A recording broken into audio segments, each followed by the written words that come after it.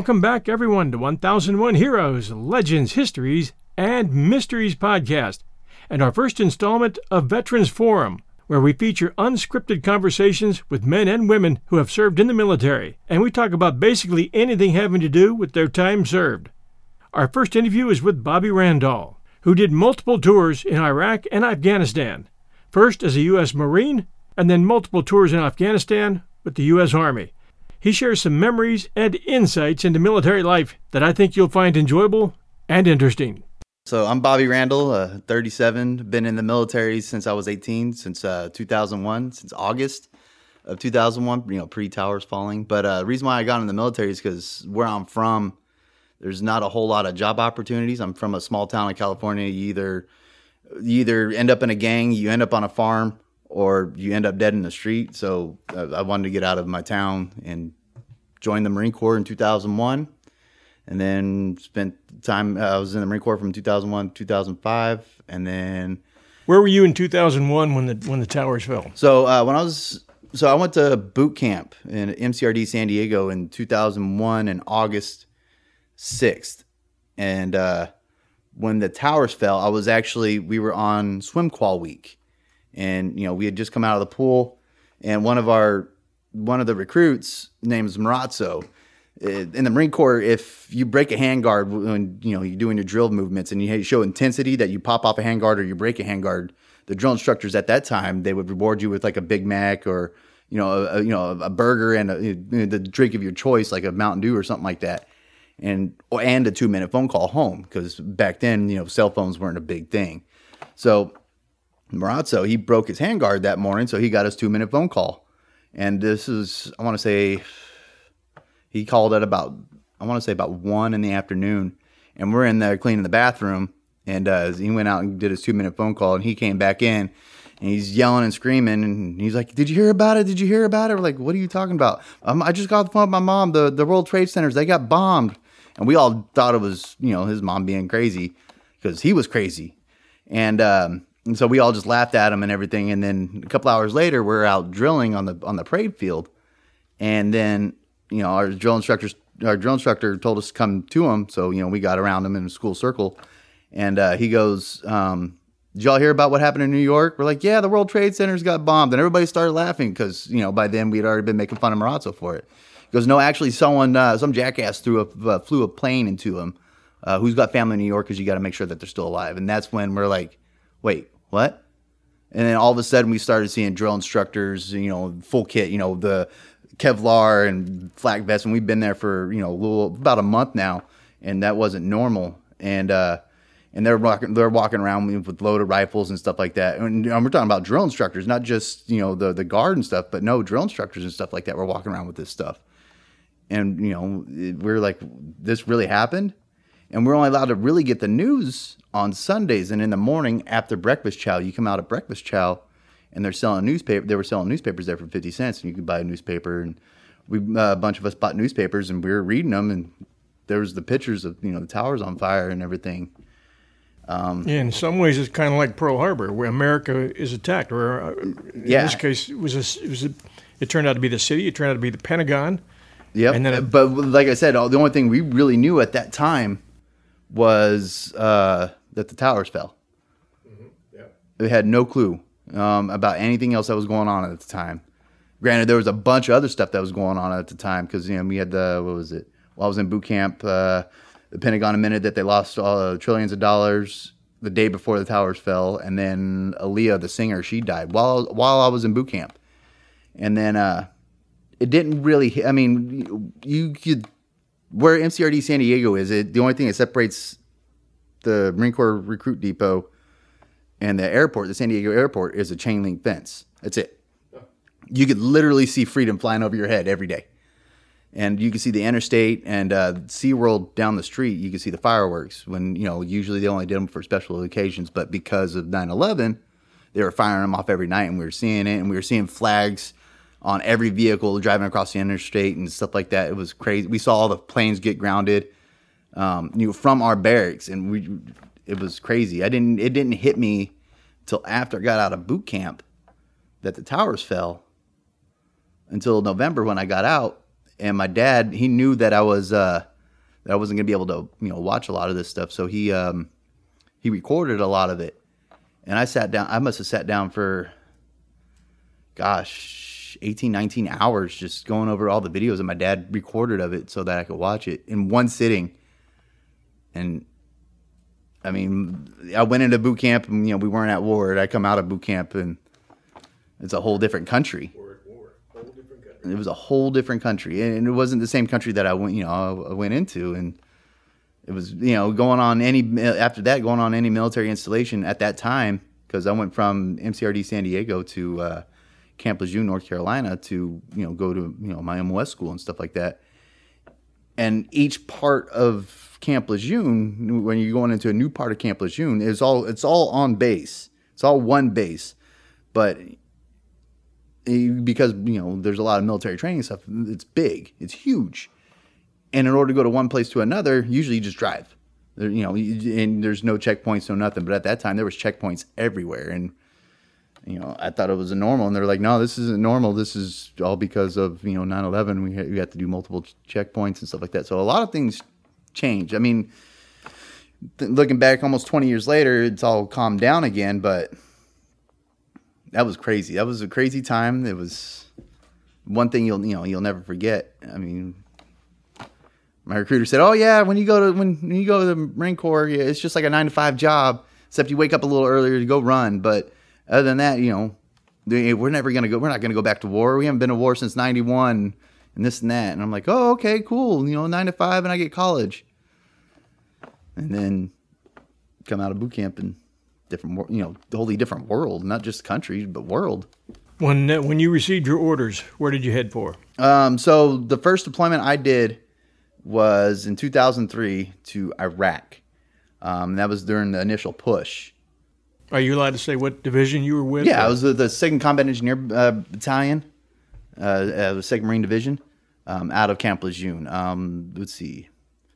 It was a joint. It was the first time that both 1st Combat Engineer Battalion and 2nd Combat Engineering Battalion deployed together, because it's separated into regions. The Tumar Div, or 2nd Marine Division, they control a certain part of the world, or not control, but they patrol a certain part of the world. When something pops up over there, they're the ones that deploy. And same thing with 1st Marine Division, they're in California, and when something pops up in their region, they deploy. But Iraq was supposed to be a 1st Marine Division area of operation, but because of the scale that they wanted to use, both Combat Engineer Battalions got deployed. And it wasn't just, it was the whole 1st and 2nd Marine Division, plus the Army was there, the Air Force was there. We got there Valentine's Day of 2003, and I mean, 19 years old. I was scared. I'm like, well, actually, I was about to turn 20 right before I turned 20 in Iraq. But I remember, we were scared. We couldn't have, we couldn't smoke, and I've been a smoker since I was 15. And we had to come up with the innovative ways to smoke. We had to, our magazines, there's like a little slip on the back to where you pull out the spring to clean it and stuff like that. Well, we take the spring out and just move it and put our cigarette there and close the lip so it'd hold it. And that's how we would smoke, so that, our gunnery sergeant and stuff like that couldn't see us, smoking. And we're like, okay, we're here, but we don't know if we're going to go. So we got bored. Because like I said, we got there in February, and the war didn't kick off for like another month and a half. And it was just desert. That was all. We did training, and then we were bored. So was that Tent City? Yeah. Oh gosh, yes. And then so me and my buddy Mo, and my buddy Kevin, we all got bored one day, and the only phone that we had to communicate back to the world was the satellite phone that the battalion TOC had. So, and everybody got a chance, each company rotated through, and, if they wanted to make a phone call, a 5-minute phone call to the family, let them know that they're alive and this and that, see how they're doing and stuff, they could. So, my buddy Mo went and made a phone call. And then after that, we got the bright idea to spread a rumor that J-Lo died, Jennifer Lopez died coming out of the Grammys and got hit by a drunk driver. And, Ben Affleck was in critical condition because at this time Ben Affleck and Jennifer Lopez were dating, and we were just talking about it in the bathroom, in the showers while we were showering and stuff, and it spread like wildfire.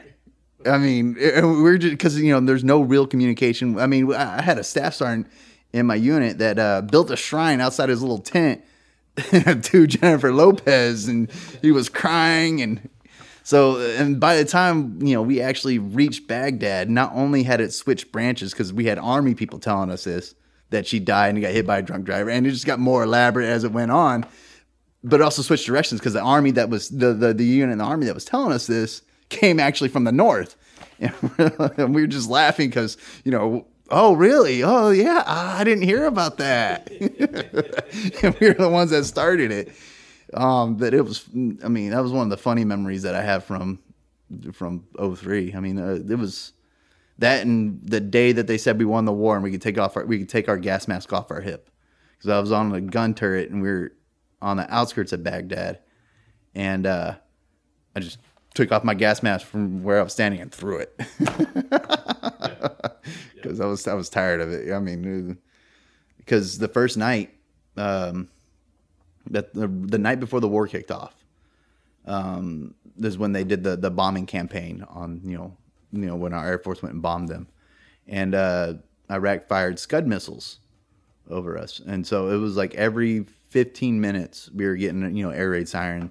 Because the Scud missiles, we didn't. I guess they had chemical agents in them and stuff like that, and so we were getting air raid sirens to don our gas masks and stuff like that. And we were already in full mop suit, and mop suit, especially in the desert, is not fun at all because it's already hot, and then you're in this charcoal sweatsuit, just dying. But so it got to the point where you would don your gas mask, and then the all clear would come around, and then you go back to sleep. Before because you still have to do watch and stuff like that, and then another half hour later, and the air raid siren would go back off, and you wake back up, put your gas mask on, and then try to go back to sleep, and then 15 minutes later they're all clear.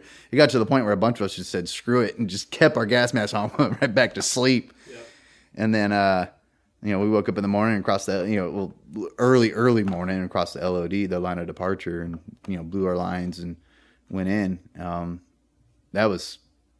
You see a lot of big men there. I had this one E5 sergeant, big as a door. I mean, he was just he was big. He was like 6'5" and built like a brick house. And he was just because he was always in the gym and whatnot. And we started crossing over the bridges and stuff, and all of a sudden, we started taking pop shots. So we started getting, it wasn't at first started as pop shots, and then it was continuous fire. What were you in? Tanks at that point? No, we were in the back of a truck. Okay. But we were facing out, so because we had the tarp over the top of us, but we had a jungle roll to where the sides of the tarp were up. So we held, we had sandbags and boxes of grenades and claim and. C4 and stuff like that we sat on and faced out. So as the firefight started, this E5, I'm not gonna say his name because I don't want to humiliate him because I don't know if he's watching this, and if you are, I'm sorry, but he freaked out and dove in because he dove in between us and because there was two rows facing out and there was a space where we had stuff, we had our MREs and stuff like that stacked. And he dove in between everybody because he was just freaking out. And when you're taking fire and it's the first time, I would imagine all of us would have a fear. You're hoping training kicks in. It did. You're going to move past it because you got a bunch of guys who are dependent on you to keep it all in one piece. And for most of us, it did. Immediate kick in. It's just, bam, all right, time to go to war. Marine kicked in. And that was the first time I ever been fired at. I mean, I've heard gunshots, most of my life and seen a lot of messed up stuff because, where I'm from. But I think I was the scariest I've ever been in my whole entire life. But also the most adrenaline I've ever felt. Yeah. And it was, I don't know. And now I'm older now, so I don't try to look for that adrenaline, but I did when I was younger. You jump out of airplanes, all kinds of stuff. You go skydive. I mean, Heck, when we got back, my buddy and Mo and myself, Machado, we went skydiving. Like, shoot, we hadn't been back in country for more than 2 months, and we went skydiving because just trying to get that feeling back. Yeah. And then so we stayed in Iraq until the war ended, and then I volunteered to stay back to help clean all the equipment to send it all back. What happened in Baghdad when you were taking fire at that time? How long did you stay in there, and what did you guys? What, in Baghdad? Yeah. So when we got to so by the time we got to Baghdad, yes, there was an initial firefight, but for the most part, it was over. Because Saddam spread rumors that in order to be in the Marine Corps, you had to kill your mother. So they feared us. Sounds like the Japs back in World War II. Mm-hmm. Yeah. They feared us.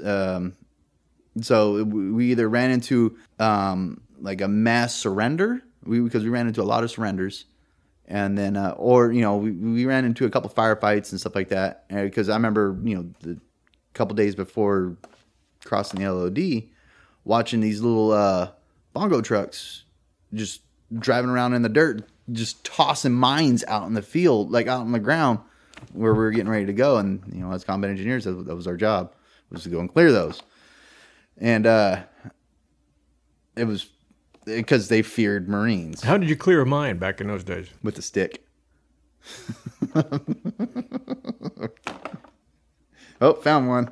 That was it. And then then you had specialists come in and blow them and stuff like that. But, or when we found weapons caches and stuff like that, and we'd blow them. But as we moved further north towards Baghdad, there was a town, I can't remember the name of the town, but they stopped us. The populace did, and said that there was big bombs underneath the school. And we were a combat engineer battalion, so not only did we deal with explosives, but we also had construction stuff. We had D7s and D9s, big old tractors looking bulldozers. So we're like, okay, so what do you want us to do? We're like, oh, it's underneath. So we went and we dug it up, and because our interpreter was also a Marine, but he spoke the language. And he was like, yeah, they're saying it's right there. So we stayed there for 4 days and tore up a school. Come to find out, the kids just didn't want to go to school anymore. But we poured a lot of money and resources into a number of countries over there. Were you there long enough to see a lot of that happen? And do you think the money was well spent? Yes and no. I think we stayed there too long. Because we're not an occupying force. The United States military has never been one for being an occupying force. That's just not what we're based on. We're based on winning wars. But once you start becoming a police force, it drastically dwindles down our fighting capabilities, because that's not what we are. We're not a police force. I think we stayed there too long. I think we dumped too much money into it. And what it allowed it to do, what made Iraq so bad was, it wasn't the war itself. The war, we should have just gone in, kicked butt, and pulled out. That's what we should have done. But what ended up happening is we went in, kicked butt, and then stayed and occupied. Like I said, we're not an occupying force. We're a foreign occupying force that the populace does not agree with due to religious reasons. And it allowed other bad actors to come in because Americans were there and, take pop shots at them and shoot them, kill them. I mean, like that Russian sniper that Chris Kyle shot. He wasn't there for the war. He was there to kill Americans. I mean, he wasn't there for Russia. He was just there because, he wanted to kill Americans. I think he was Chechen or something. What do you know about that story? Not a whole lot. I know, when he saved a bunch of my friends. So, because he killed the ice factory. Because in 2005 we were outside of Ramadi at a fob called Blue Diamond, and we had was it an ice factory? I think it was an ice factory down the up the road, and we had a sniper there. And at our back gate, it was like every other day we were under sniper fire, and. If I remember correctly, he was the one that took him out. I just remember seeing SEALs come in because we worked the entry control point at that point. And we saw SEALs coming in, and we're like, oh, cool, yay, SEALs. Because even in the Marine Corps, SEALs are still, cool. But they are, I mean. So there's still somebody you guys can look up at, right? And say, well, these guys are doing their job too, right? Mm-hmm. Yeah, Delta Force, Special Forces. Marine Corps has their own, Special Forces type units. The recon units. Air Force, I think they have one. I don't know what they do. I had to ask my brother, and he'd probably know more about it. But I think they're like fire and rescue. Like they, if a plane goes down behind enemy lines, they're the ones that go in and try to save them. I think that's the Air Force's equivalent to their type of Special Forces. What was Ramadi like, and what was your responsibility there? So like I said, we were there working the entry control point. We were there to guard the base, and we were making sure that the ECP or entry control point, stayed active. And we went on a couple missions. Whenever we took mortar fire, we'd have to go out and do mortar analysis if it landed outside the FOB. We were the ones that, when we did get attacked, we were the ones that were firing back, because we were the ones that were manning the towers and stuff like that, which happened quite often. We were also the ones that were reporting out. If we did see a flash before a boom, we were reporting out the where it came from and stuff like that. When you fired back, what were you firing with? It all depended on the situation. It also depended on where we were at. If we were at the ECP, we were firing with everything we had, because usually that means it was a vehicle-borne IED. And so we had that's where we had the 50 cal and that's where we had most of our firepower was at the entry control points. But that was always where people tried to blow stuff up. You said once what the locals were like. What was pretty much your experience? Were there times when you saw stuff that would just, when you maybe saw kids or something else that would just kind of really break your heart in terms of situation? Gosh, yes. Because we always had like soccer balls and teddy bears and stuff like that to hand out to the kids. Especially in 2005 and on. 2005 was my second deployment, and we had, there would always be kids coming up to the entry control point, and we'd talk to them. And our Terp, he used to be in Saddam's army, but he left Saddam's army because something happened with his family. Like Saddam did something bad to he wouldn't really talk about it. Yeah, he was a local, but he was nice as. I still remember him, in 2005, that was 15 years ago. I still remember what he looks like. We called him Kniffy because he said the Americans pronounce the word knife wrong.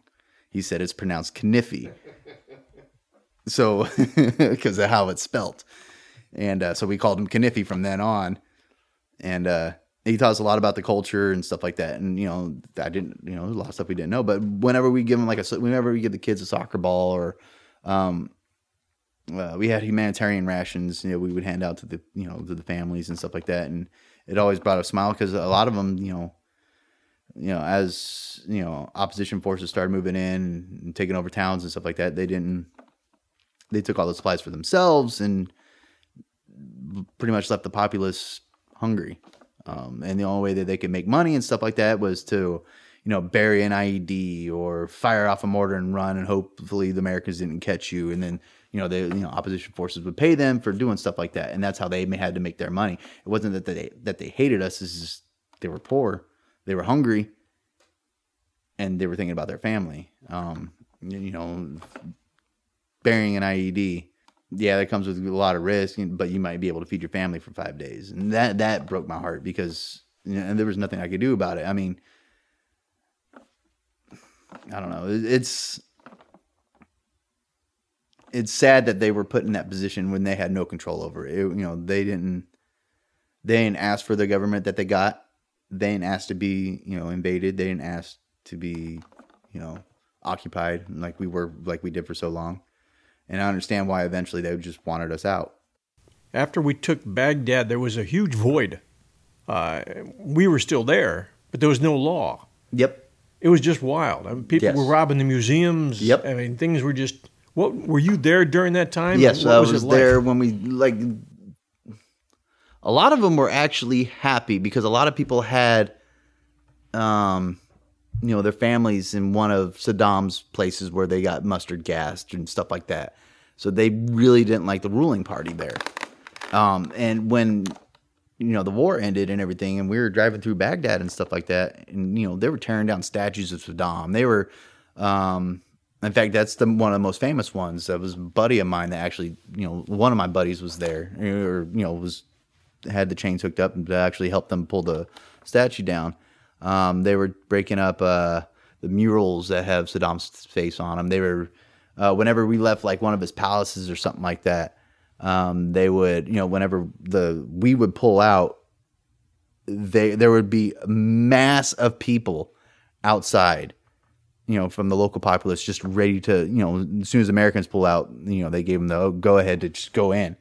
And, and that's what they did. They went and raided everything that Saddam had because, he took so much from the people and Fixtures, tile, everything. Everything. Right? I mean, he had golden sinks. He had golden toilets. He had, there was one place that had, like wild game that he had imported in so he could shoot it. And then, there was like a big old bar that had because liquor was mostly illegal in Iraq at that time. And he had every type of liquor you could think of from around the world. And we're like, yeah, I mean, what do we do with this?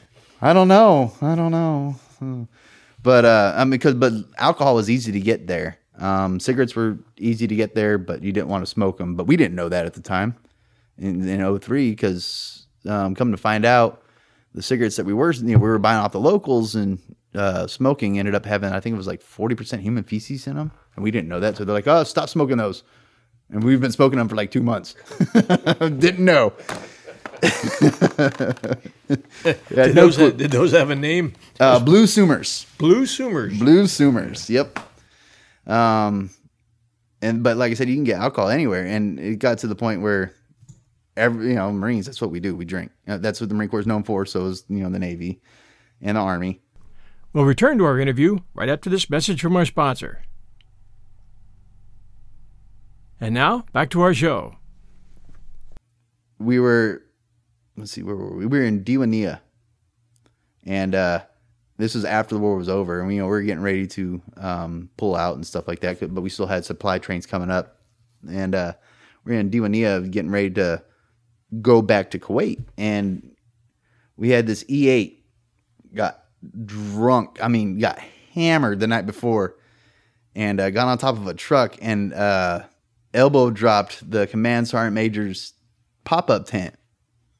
Granted, the command sergeant major wasn't in it, but it was late at night. But he was just in a meeting, but this E8 got so hammered that he thought it was a good idea to jump on a truck and elbow drop command sergeant major's little pop up tent, and he was shipped home. And then the very next day, they made us dump out all our alcohol, and we weren't allowed to have alcohol anymore. We were like, that was it. Yep, that was it. All it took was a E8. And Diwania, I mean, we ended up getting our hands on a projector. And, there was a chow hall set up, and they brought in a little PX for the line. But the line for the PX was you would send people to sit in your spot while you went and did guard for 4 hours. And then you would go and stand in the spot while they went and did guard for 4 hours. And you would still only be like halfway through the line. It was bad. But so we had a projector, and they would bring in movies and stuff like that. They would buy off the local populace, and they'd bring in sodas every now and again and ice and stuff like that for us to eat. And we go to eat the DFAC or the little chow hall thing that they had set up. But all the Marines were there, except for the Marines that were coming up. So every Marine that was in country was in Diwania, and then it was crazy, but it was fun because I got to see guys I hadn't seen since boot camp, because they were deployed there. I mean, I went to boot camp with a friend of mine from high school. His name was Chris. Him and I went to boot camp together and MCT together. And then, I went to the East Coast. He went to the West Coast. And he showed up out of nowhere, and he was like, "Hey, what's going on?" I was like, "Ah!" So we hung out, and we actually had to catch up, because it had been a couple years since we seen each other. But we saw each other in Iraq. You know, I haven't seen him since high school or since boot camp actually. And, you know, we met up again in Iraq, and I thought that was pretty cool. And, you know, just, you don't expect something like that. And I saw a couple of my buddies from boot camp. They showed up there, and, you know, I just kind of like ran into them in like the PX line or at the DFAC or Chow Hall, whatever branch. Every branch has their own name for. There was a situation, I think, with Fallujah. So where the Marines at one point, I guess we had either had to back out or we lost it. I don't know which. The Army lost it and sent the Marines in. And then sent the Marines in. So the Marines said, we're going to take it back. Were you involved in that? Or if not, do you know what the story was there? Because there was supposed to be a movie out about that. I don't know if it ever made it. So in 2004, I was to deploy to Iraq. It was a volunteer basis. And me and my buddy Mo, who, you know, we went to boot camp together. We went to MCT together. We went to school together, and we hit the fleet together. And we even went to war together in 2003. We were on the list to go, and at that time, I think it was about a month and a half before we were getting ready to ship out, I met my wife. I didn't know she was going to be my wife, but I met my wife, and my buddy Mo said, "Hey, let me take this one. You know, there's something here. This was the first time Mo liked any of my girlfriends. And Mo was my best friend. And I was like, okay, well, I mean, you sure? I'll go. No, you got something here. You need to stay with her. I like her. I think she'd be good for you. I was like, all right. And then he went, and then that was in 2004. And this was back when we had Instant Messenger and stuff like that. When the Yahoo Instant Messenger and AIM and all that other stuff. It wasn't really cell phones and stuff like that yet, like there is now. But I was talking to him on Instant Messenger, and then in fact he was even talking to my wife because we were engaged at that point, and so she was talking to him too. And he was saying, "Hey, I'm going out on mission. I'll be back. And when I get back, I'll IM you." And then that was the last time anybody talked to him. On the state side, ended up dying that day, and it was literally a week before he turned 21, and he was still in the process of becoming an American citizen. So he was getting ready to take the test, once he got back to become an American citizen. So because he was, they came up from Mexico, he had his green card and stuff like that, and that. It must have rocked you. It was the only time that I wasn't with him. I mean, and you know what happened? I do. I think I do. They said that there was an explosion. His Humvee caught loose sand, and it flipped, and he was in the back of it. And there was no cover on it, and the way that it landed, it just landed on top of him and cut him in half. And that was, like I said, that was a week before he turned 21, so he didn't even get to legally drink, and he went and died for a country that he wasn't fully a part of yet, and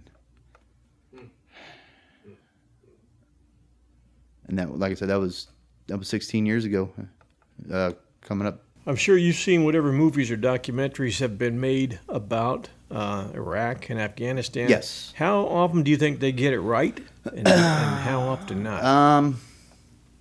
And which ones do you think got it right? The one that came closest was Restrepo. Was what? Restrepo. Restrepo was an outpost in Afghanistan.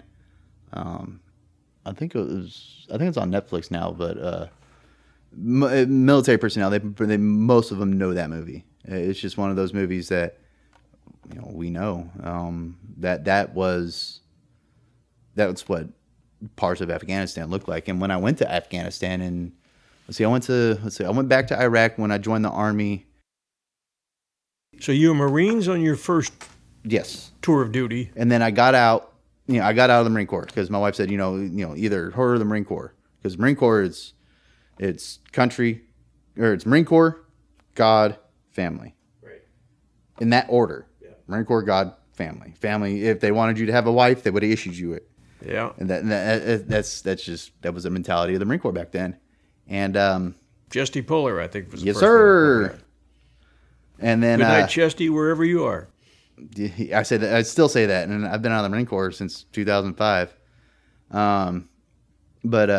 So I got out of the Marine Corps because I love my wife. You know, we had just got together, just found out she was pregnant, and I realized for me, raising a family in the Marine Corps just wasn't it. So I moved back home, and I didn't want to get out of the military because I love the military.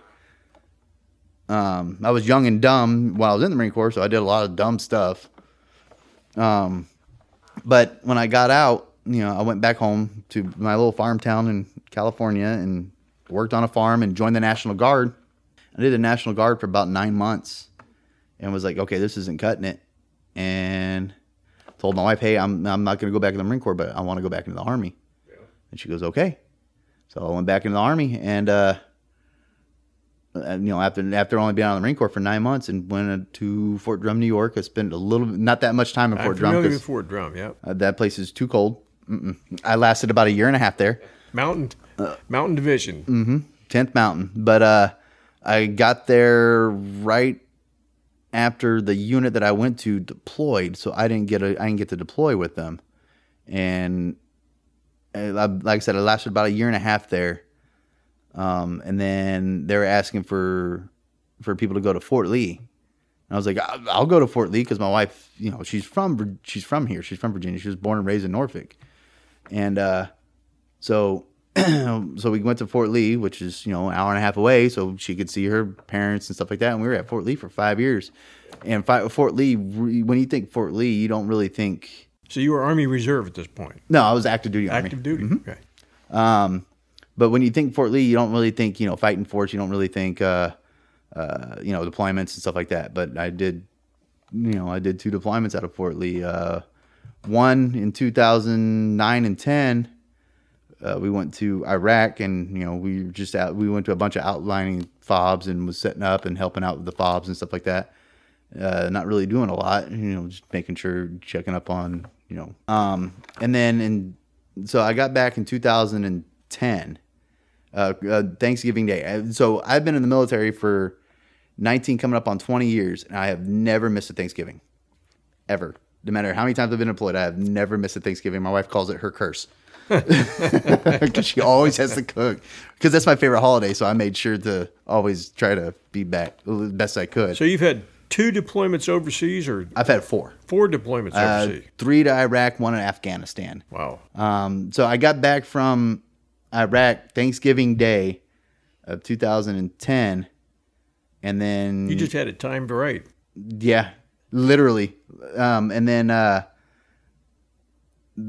moved to a new unit at Fort Lee because my unit was shutting down, and they were asking for volunteers. And I was, you know, and I'd only been back this was like middle of January of 2011, and I was like, I'll go. So I got back, and you know, after I got back off of leave, you know, they sent me over to the new unit, and they're like, hey, you know, who wants to volunteer? And I raised my hand because I had a couple buddies that were volunteering to go, and they're like, okay, all right, go. And then my wife wasn't happy about it because as soon as I got back, I went immediately into workups, you know, training and making sure that our unit was qualified to, you know, go do the missions and stuff like that. And I left in, June 1st. Left June 1st of 2011. So I hadn't even been back a full 6-7 months. And I was already, you know, flying to Afghanistan. And we've touched down in Afghanistan. And this Sergeant Major Gorey, he comes out. And he goes, all right, who's been to Iraq?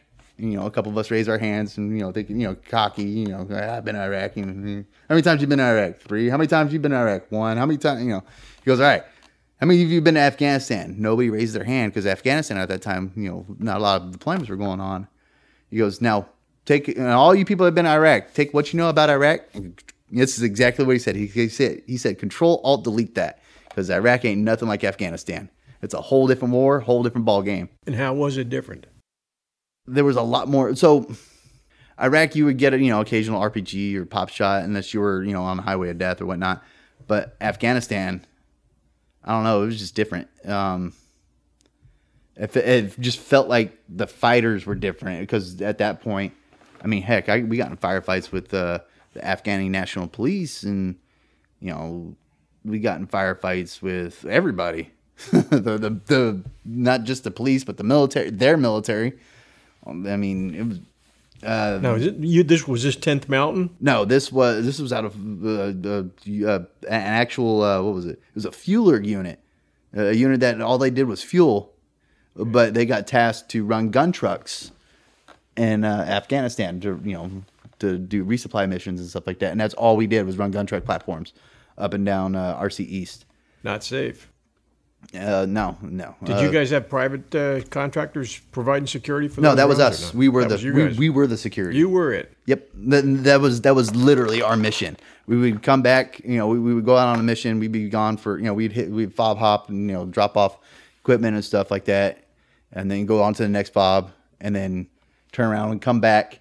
We were running out of Bagram Airfield, and we'd always take pop shots and RPGs and IEDs. I mean, heck, my buddy Sam, I can't even remember what town we were in, but we had bird net over our turrets. Like it was just like wiring with camouflage netting over it, so kind of keep the sun off of us and stuff like that.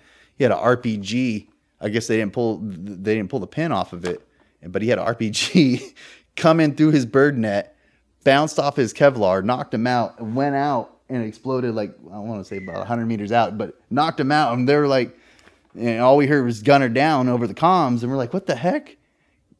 It was crazy and he still has the fin to this day. Because I still talk to him. He still has, because the way that it landed, it scraped the fin off from the RPG. So he had it. He brought that home. Our commander wrote a memorandum and everything so he could bring it home because, it's technically a war trophy. But, it was just, but most of us out of our gun truck platforms, there was a lot of prior infantry and prior Marines and a lot of combat associated MOSs. It's just they moved to the fuelers because their bodies were broken and they still wanted to stay in the military. And did you ever go on search and rescue missions? The closest thing we did is we got, so I was there. I did not do any search and rescues. We did recoveries. We were getting ready to pull the Black Hawk that got taken down when we took out, because I was there for when Bin Laden, I was in country when Bin Laden got taken out. And then, so in that Black Hawk that got downed there. Yes. We were supposed to transport it through, but something came up and they asked us not to. And we're, okay. That was when we lost the SEALs? Yeah. And then what else was there? I was there when Westboro Baptist Church was burning the Quran, and that caused all kinds of riots, and because that made national news in Afghanistan that Americans are burning Qurans, and that's their their holy book. And in America we have freedom of speech and stuff like that. You burn a Bible or you burn a Quran, it's no big deal. It's part of your First Amendment. But in Afghanistan, that's what they live by. That's their whole doctrine. That's what their government is pretty at the time was pretty much based off of, and it was mostly small time government. Not small time government, but like local elders and stuff like that. Community tribe chiefs and stuff like that. So every time we, during that time, every time we drove through a town or a village or something like that, we were getting rock thrown at us and pop shots, all because, people in America were exercising the First Amendment. And we're like, you're over here killing Americans. We don't care. We care that you're killing Americans, but we're not out here just slaughtering everybody.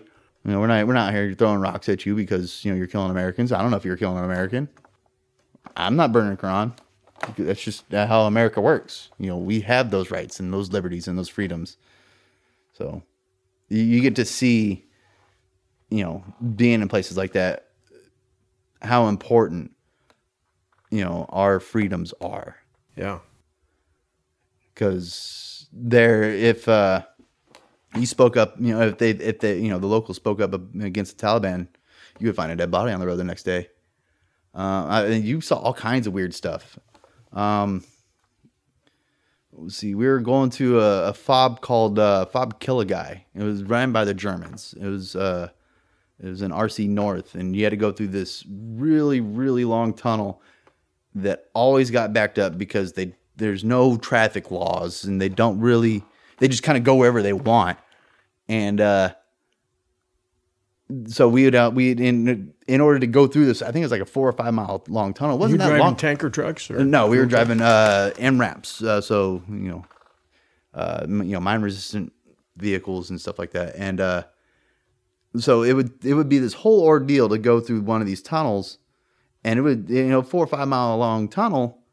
It would take 5-6 hours because of how they drive. They were because we only go at set speed. And they would try to get around us and end up in accidents and cause the traffic on one side. And because traffic's backed up on this side, they go around it in the oncoming lane, and they don't care. And it was a pain in the butt to make it through a tunnel. But we were doing security on the other side of the tunnel, waiting for our convoy to come through. And a guy came up saying, hey, he needed to get through the tunnel. We weren't letting anybody through the tunnel at the time. To alleviate traffic because it was backed up inside the tunnel.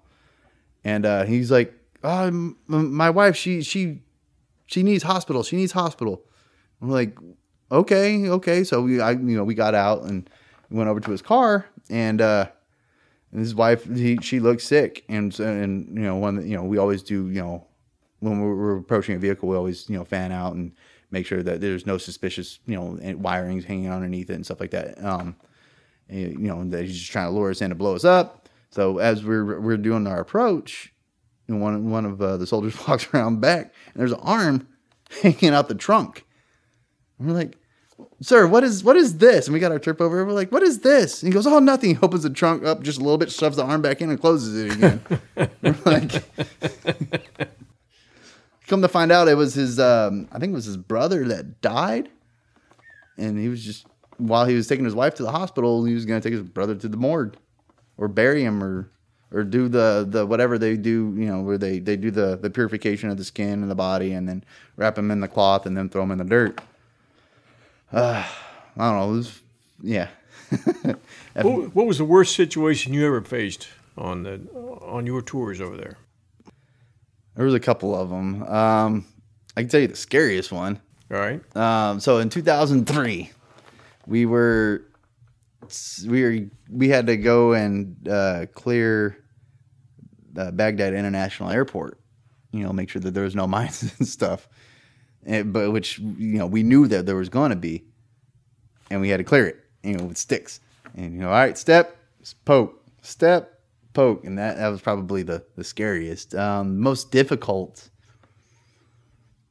So we were transporting in Afghanistan. We were transporting, host nation trucks. There were truckers that from, Afghanistan, and they volunteered to work for us so they can get paid by driving rigs and stuff like that, and hauling our equipment and stuff. And that was what we were secure. We were the security for those.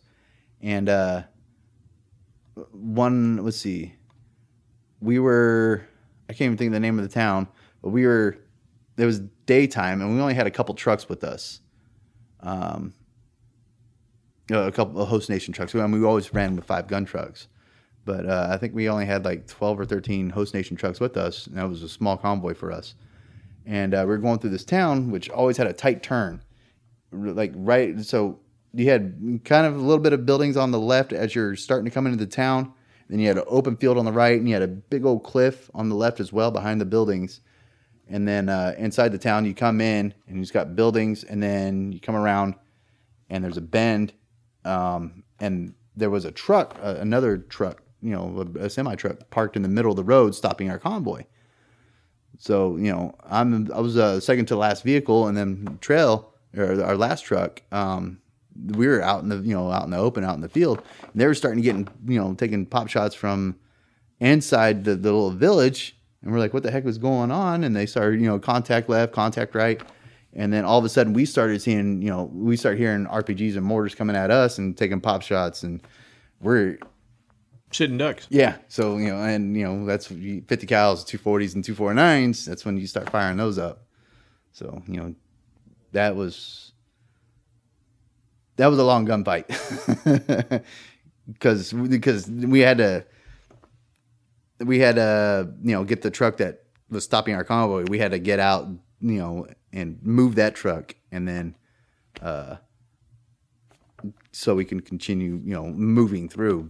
But in order to do that, we had to, take out the opposition forces, and it was crazy. You probably stay in touch with a lot of the guys that you served with over there. Yes. Thanks to modern technology, everybody's accounted for. Yep. Like my buddy Kevin out in California, my buddy Dave out in Detroit. All the ones that you lose to PTSD, because that happens a lot. That was another question for you. Just describe your experiences with guys who were affected by that, and were you affected by that at any stage? So I was, but not to a significant extent. Mine was how loud when I first came back from any deployment. Loud booms and fireworks. I couldn't really be around and stuff like that. But I never had the flashbacks and stuff like that. So I got lucky. It didn't affect me as bad as it affected a couple others. My buddy John, who I knew from the Marine Corps, but also met up again in 2010 when I was in the Army and back in Iraq, and he joined the Army Reserves and was on deployment in Iraq. And right as he was leaving, I met up with him again, and I was like, "Hey, what's going on?" He left a month before me, and before I got back, he committed suicide by cop in the state of Washington. Acted like he had a gun on him, and the cops were forced to shoot him. And then Afghanistan, my buddy Trent, who was my roommate, we were, my roommate in Afghanistan. We were in the same gun truck platform, and went on all the missions together and stuff like that, and we were really close. We got back. We've been back for about 4 months, and he came down on orders to go to Washington State, go to Washington. And he was there. He had just checked into his unit, and he committed suicide by cop. So why by cop? I don't. So he was that one. It was. I read a lot of reports on that one, and that one, I don't know. There's something fishy about that one because he was hammered. He didn't have a gun. He didn't even act like. From the reports that I read, he didn't act like he was. But they still call it suicide by cop. But he was. I mean, Afghanistan was probably the Iraq push in 2003 and the Afghanistan tour. Those were probably my two hardest tours. But I don't know. Trent, I'm not sure, what happened. And, I wasn't, and that was, my second friend that was suicide by cop in the state of Washington. So now my sister and my brother-in-law are stationed there, and I'm like, kind of a little worried about it because he's Navy. He's about to retire as well. So, any good stories you can think of that you haven't told me yet? So when I told you about that school that we were digging up, we had this kid. So because we, it was a 1st Marine Division and 2nd Marine Division, joint operation, we had, people from 1st Marine Division, fall in with us, and, to boost our numbers and stuff like that so we can, move out as a unit. And we had this kid from California. And in order to use the bathroom out there, when you had to go, number 2, you dug a hole, and we had these ammo boxes that, they're wooden, and, we would always put, we would tape styrofoam around them so they'd be easier to sit on. And our E5 had one, and he was like, make sure you bring it back, always. And you had to give him collateral, like a pack of cigarettes or something like that. And we were at that school, and he was out in the middle of the open field because by then, we weren't shy around each other anymore. He dug his hole, and he put it there, and, he's got his rifle in his hand, and, we're all watching because, you're supposed to have, security around you even when you're doing that. And all of a sudden, this pack of dogs start coming over, wild dogs, and we were getting ready to go. My E5's like, no, this is gonna be good. So he didn't notice until they started barking at him, and they were running straight at him, and so he looks, he starts freaking out, and he's got his pants around his ankles, so he's standing up trying to run with his pants around his ankles, trying to pull his pants up, and he's got his rifle behind his back, and he's like, ah, he's screaming, and he starts shooting at the dogs with his pants around his ankles, and my E5 goes, boy, you better come back with my shitter. We were dying laughing. Like that was the first thing on his mind. Yeah, that's good. That's actually one of my favorite stories to tell. So one of those things you never forget because the situation sucked because it was hot. But as time goes on, you forget about the bad stuff. Yeah, and you remember the funny stuff, the good stuff. Yeah, your friends, the memories that you made because we're all in the suck. Heck, in Diwania, when after the war was over, we had everybody was there's certain stuff that we couldn't bring back, and they're like they were giving away camouflage netting, so we took everybody's camouflage netting. We made this big old fortress out there, just out of camouflage netting, and they had these big old sandbags. They're like this, and they said if you want to film, you can have them because we were there for like 2 or 3 weeks, so we were bored, didn't have anything to do. So we filled the sandbags. We turned, we had the camouflage netting up, and we had the sandbags, and those were our chairs and our beds and our benches and tables, and because like I said, we were bored, and we had and you could buy glass bottle sodas, from the locals and stuff like that, and then so we had magazines that didn't have any ammo in it, hanging on strings. Down from the camo netting because that was our bottle openers. I mean, we had a little radio that we bought from the PX for like $60. It was a tiny little radio, but we had like 5 CDs. Good times though. In a lot of cases, the news that we get back here in the States when our military is heavily involved overseas, we don't always get the same. We get filtered news. Yes. When you got back and you started talking with friends and relatives who were back in the States after one of your tours, did you find out that there was a lot that they didn't know? Yes. That they got wrong? Yes. About what was going on there? That was because there was, especially in 03, there was a lot of stuff, that we weren't allowed to talk about once we got back. It still hasn't been declassified. The burning oil fields, they had some knowledge of it, but they didn't know how bad it was, or the burn pits, or what we call flaming diesel poo, because once you got set up, you started to build a fob and whatnot, you had 55-gallon drums that would cut in half, and they filled up with diesel fuel, and that's where everybody went to the bathroom in. And then in the morning and in the evening, you would go out there, you would pull the bins out, the 55-gallon drums out, you would light them on fire and stir them. Evidently, that was bad for us. Didn't know it. But because of it now, a lot of people are they're on, lists and stuff like that for like burn pit lists and stuff like that. But nobody, that's, well, how did you do that? Or why did you do this? What was the problem with the burn pits? Was it no? It was bad for your lungs. Bad for your lungs. Okay. Yes, because of that, a lot of us from 03 are automatically on a burn pit list. Which was sort of like Agent Orange. Not much was talked about Agent Orange in Vietnam, and yet afterwards, it became a deal. In fact, I have a buddy that at my current job, that he was in Nam, and he's all messed up from Agent Orange, and we were talking about some of that stuff. When I came back from Iraq in 03, that was the best feeling I had ever had in my life.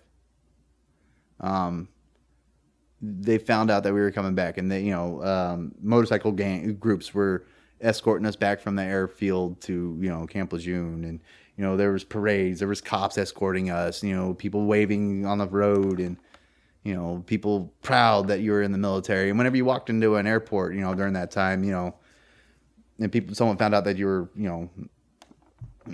soldier, you know, in the military, you know, so much respect, because our military is volunteer. It's all 100% volunteer. And so every one of us that, you know, went over volunteered to do it. And now it's getting to the point where they respect us, but they forget why. It's been 19 years since 9/11. Well, coming up on 19 years. And those that said that they would never forgot. And because of it, the military's just kind of on the back burner. You know, they don't, even though, you know, we are the world's most advanced fighting force, you know, we're just, you know, oh, it's the military, you know, okay, whatever. But most of us don't do it for, you know, glory or honor or anything like that. I did it because, you know, I joined the military because it's the only way I saw out of my town. And a lot of us are like that. And most people don't even know that. But I think the respect is still there for the most part, but it's starting to, I don't know. I've seen videos and stuff like that on the internet of, you know, oh, just because you're in the military and they disrespect them, and just because they're in the military, like now, especially now with what's going on, you know, with the National Guard being deployed to certain areas and stuff like that, and people viewing the military as racist, and I'm like, race has nothing to do with the military at all. Like literally, what we see is green. Do you get sad when you see this stuff going on television with these with the flags, with the people breaking into stores and yes. torching towns and cities and pulling down statues and pretty much trying to erase our American heritage? So the funny thing is, and what the mainstream media doesn't tell you, is it's Democrats, you know, pulling down Democratic statues, and they don't even realize it because they weren't taught that. And I'm from California, which is heavily Democratic, and I was taught that. You know, California does not have the best, schools. I can tell you that right now. They don't. And I could still, I'm like, Andrew. They're like, oh, we got to pull down Andrew Jackson. You know, okay, whatever. Oh, we got to rename Fort Lee. You know, Robert E. Lee was actually a good guy. He didn't own slaves. In fact, he was an abolitionist, but he couldn't raise his sword against his home state of Virginia. Exactly. Yeah, they wanted to be a Union general, but he said, "I'm from and Virginia." He was an abolitionist. I can't give up my state. Yep, he said he could. He said in no scenario could he raise his sword against the state of Virginia, because back then, it wasn't loyalty to the country. It was loyalty to your state, and that's just how it was. It wasn't that he was for slavery. In fact, he was actually completely against it. I mean, these people today who are out there rioting call themselves patriots. But they're not. They're not patriots at all. They don't. And I wonder how many would benefit by going in the military. Do you believe there should be a forced? No. Nope. I do not. Nope. The reason why is mandatory 2 years. I do not. Military doesn't fix everything. That's not the job to fix everything. The job in the military is to fight and win wars. That is it. It's not to fix your problems. It's not to be. It's not a social agency. Exactly. It's not to test out new social projects like they did, in previous administrations. Previous presidential administrations. We don't care if you're gay or straight. Don't care. We don't care. What color your skin is. Don't care. We don't care who you pray to or if you pray at all. Don't care. Only thing we care about is when, when our lives are on the line, when we're in a firefight, when we're in the fighting hole, if you have my back. That's the only thing we care about. Don't care if you're man or woman. You got my back? Because one of the baddest gunners I know was a female. Because during the firefight I told you about in Afghanistan, the one that was probably the longest, the gunner in the trail truck, in the truck behind me, he froze. And we're in the middle of a firefight. So the assistant gunner, she reached up, grabbed the lanyard, and he fell on his butt. She pushed him over to the other seat, and she jumped up there, and she started rocking and rolling. So, like I said, it doesn't matter. The only thing that matters is, if you have your buddy's back. That's the only thing that matters in the military. It isn't, it isn't this big social party or nothing like that. I mean, granted, military drinks a lot, and we are social butterflies because that's just how we are. When we go into a port, just what we do. But the military is not, some testing ground. And so I don't think, just because, everybody's like, oh, like, what South Korea does. South Korea, I think you have to spend 2 or 4 years in the ROK Army. And it's mandatory, but I think the longevity and the value of the soldiers just kind of goes down because everybody's just forced to be there. You're not there because you want to be. You're not there because you're striving to be there. You're there because you're forced to. And I think that would, one, greatly diminish the morale of the military, and two, just overall bring down the performance of the military. But that's just my personal opinion on it. Well, Bobby Randall, thank you very much for giving us your time today. We appreciate it, and we appreciate your memories and throwing some good light on our military, and thank you for your service. Thank you, John. Thank you for having me, and hopefully we can do this again. This was fun. I agree. Thank you very much. All right. Thank you, John. Thanks for joining us at 1001 Heroes, Legends, Histories, and Mysteries for this first installment of Veterans Forum. If you liked it, please let us know in a review or by emailing us at 1001storiespodcast@gmail.com. That email again is 1001storiespodcast@gmail.com. And tell us what you think, and let us know if you'd like to be interviewed. Meanwhile, thanks for listening and for sharing our show with others. This is your host, John Hagedorn, and we'll be back with a new episode next Sunday night at 8 p.m. Eastern. Until then, everyone, stay safe, and we'll be back soon.